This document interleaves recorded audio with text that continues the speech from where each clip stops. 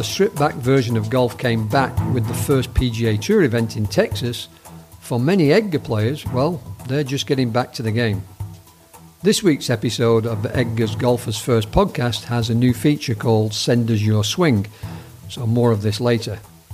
We also talk with the head of EDGA's development team, Mark Taylor, who will give an update on how we are progressing with the Confederation of Irish Golf, one of the countries who took advantage of enrolling in the EDGA 8-step development program, which we launched in January with the support of the RNA. As always, we play a short clip from this week's Ping Profile, which starts with the party feel from DJ SBERLA, better known to the EDGA players as Cristiano Berlanda from Italy. So let's get to episode 13 of the EDGA Golfers First podcast.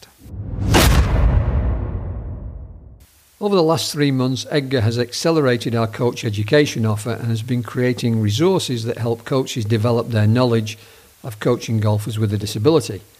Today sees the launch of Season 1 of the EDGA How I Play series. Until now, we've prepared 4 seasons, each of which have 6 players. I'm very grateful to the 24 players who have taken the time to share their perspectives on how they play. The Send Us Your Swings initiative builds on this learning program, which we have made available to some of the game's leading organisations. If you would like to send us your swing, then all we require are 2 recordings, one from the front, that's face on with the camera pointing towards your chest, and one from behind the player on the target line, down the line as we call it, with the camera on that line which extends from the target and through the ball. Please send your recordings to playgolf@edgagolf.com. All entries to the program will be entered into a draw to receive a virtual consultation with EDGA's Head of Development and PGA of Germany professional, Mark Taylor. Last week, EDGA's Head of Development, Mark Taylor, gave an update on how we are working with the Ukraine Golf Federation.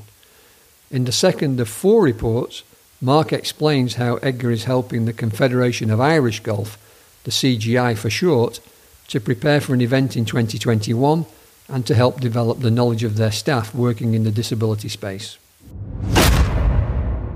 Hey Mark, fantastic to be back with you again. It's 2 weeks since we spoke about the Ukraine Golf Federation, and now we'd like to talk about one of the other EDGA members that we're working with, which is the Confederation of Irish Golf. I know you've been working with them quite closely. Yes, Tony, thanks again. Good to speak to you. So part of our 8-step development plan, we have the 4 countries, and obviously during the COVID-19, we've been working virtually with some consultation with the Confederation of Golf Ireland, or CGI as it's commonly known. And we've been making some good progress there. So happy to have a chat about that. I think there's basically been a kind of a focus on 2 things particularly, and perhaps a couple of others which we'll talk about, but certainly they've got an intention to do an event in 2021. So I know you've been talking a little bit about that. I think you've also been back a little bit as to what EDGA does, how we do it, and how we can perhaps help them to try and develop more golfers in Ireland. Yeah, the first consultations that you and I were present with the CGI were sort of to identify, well, where did they need some support? They've already got some work going on there with hubs, community projects linked to golf clubs. Coaches have been trained, I believe, and that they're delivering some good work over there. So we didn't really need to explore that in too much detail. The main focus was looking around, well, let's create an event. They wanted to have an event in Ireland, a world ranking event.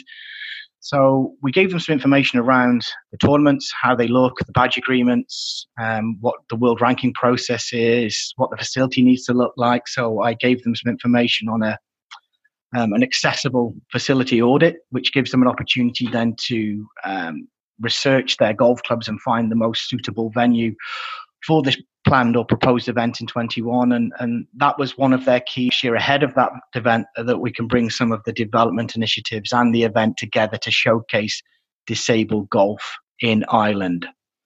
To your second question, they also required, they thought it was a good time, a good opportunity to showcase the benefits of disability golf to their staff. So as opposed to training the coaches or volunteers or other external bodies, it was really around giving the staff some information on EDGA, what we do, who we are, what our mission is, and how we can hopefully assist federations in every facet of disability golf and really take possibly some of the workload off them. I guess it's a bit of a shortcut for them, really, in so much that, and that's for all federations, that if you go to somebody who knows what the landscape looks like, then it becomes relatively straightforward to take that and model it for yourself, because I think it's important to explain that there is no kind of cookie cutter approach to this. Everything's different.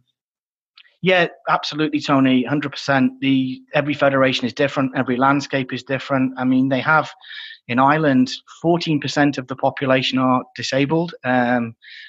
We had some of the working group from the Disability Forum from Ireland on the call as well, on the training as well, and they said there was a huge opportunity there, and it was quite good to get those different needs, and for us also to get some feedback from the working group, which was formed of people with varying disabilities, that we can structure our program to fulfill their needs as well. And I think the use of our advocate program is going to be extremely beneficial and in that country in driving golf forward for people with disabilities.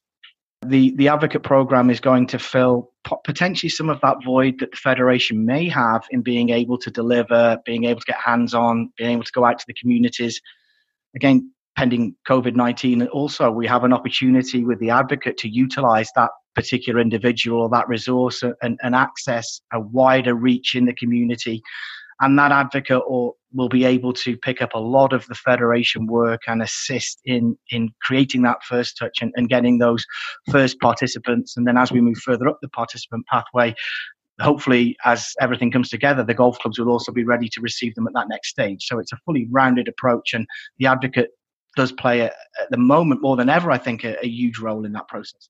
Sounds like good work, Mark. And we're going to speak about one of our other member organisations. So that'll be Poland or Lebanon. Now, you can decide. Yeah. You don't have to tell me right now, but tell us exactly what you're doing with one of those two countries in a couple of weeks' time. Thank you very much for your time. We appreciate it. I'd love to, Tony. Okay, great to speak to you. Have a great day. Every fortnight, EDGA publishes a ping profile, and this week we share the story of Cristiano Berlanda from the Lombardy region of Italy. Here's a short excerpt from a recent interview. For 10 years, Cristiano, under the pseudonym of DJ SBERLA, was on stage behind a console, influencing the vibe for hundreds of revellers as they danced the night away in clubs and events around Europe. Cristiano knew music and the power that a single track has to change the atmosphere.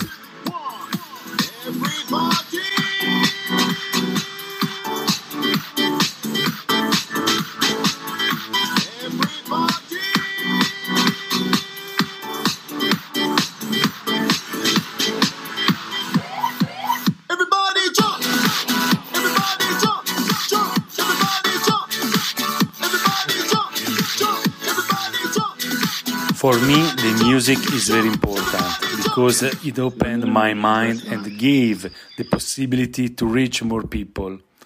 I stay behind the console and the people dance. At that stage in his life, nothing could compare with the buzz of mixing tracks and making music that would connect others and bring them in harmony into one big family, at least for a few hours.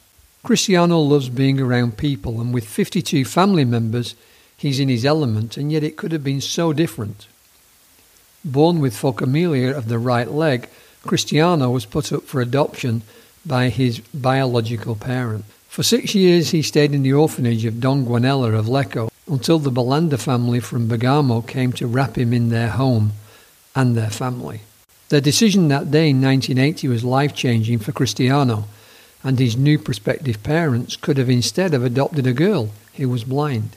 It must have been a hugely difficult and emotional decision, but Cristiano's parents decided to adopt him as they felt sure they could take him to the hospital, arrange a prosthesis, and help him live a good life. What would have happened to Cristiano if their choice had been different? If you would like to read and listen to the full story, then please visit www.edgagolf.com/profiles and search for Cristiano Berlanda. So all that remains for me to say is I hope that you enjoyed this episode of the EDGA Golfers First podcast. If you'd like to know more about EDGA or keep up with what we are doing, then you can find us on social media. We are on Facebook at European Disabled Golf Association. On Instagram, we are EDGA_golf. And on Twitter, we can be found at EDGA Golf. All of us at EDGA wish you good health, stay safe, and we hope to see you on the golf course in the non-too-distant future.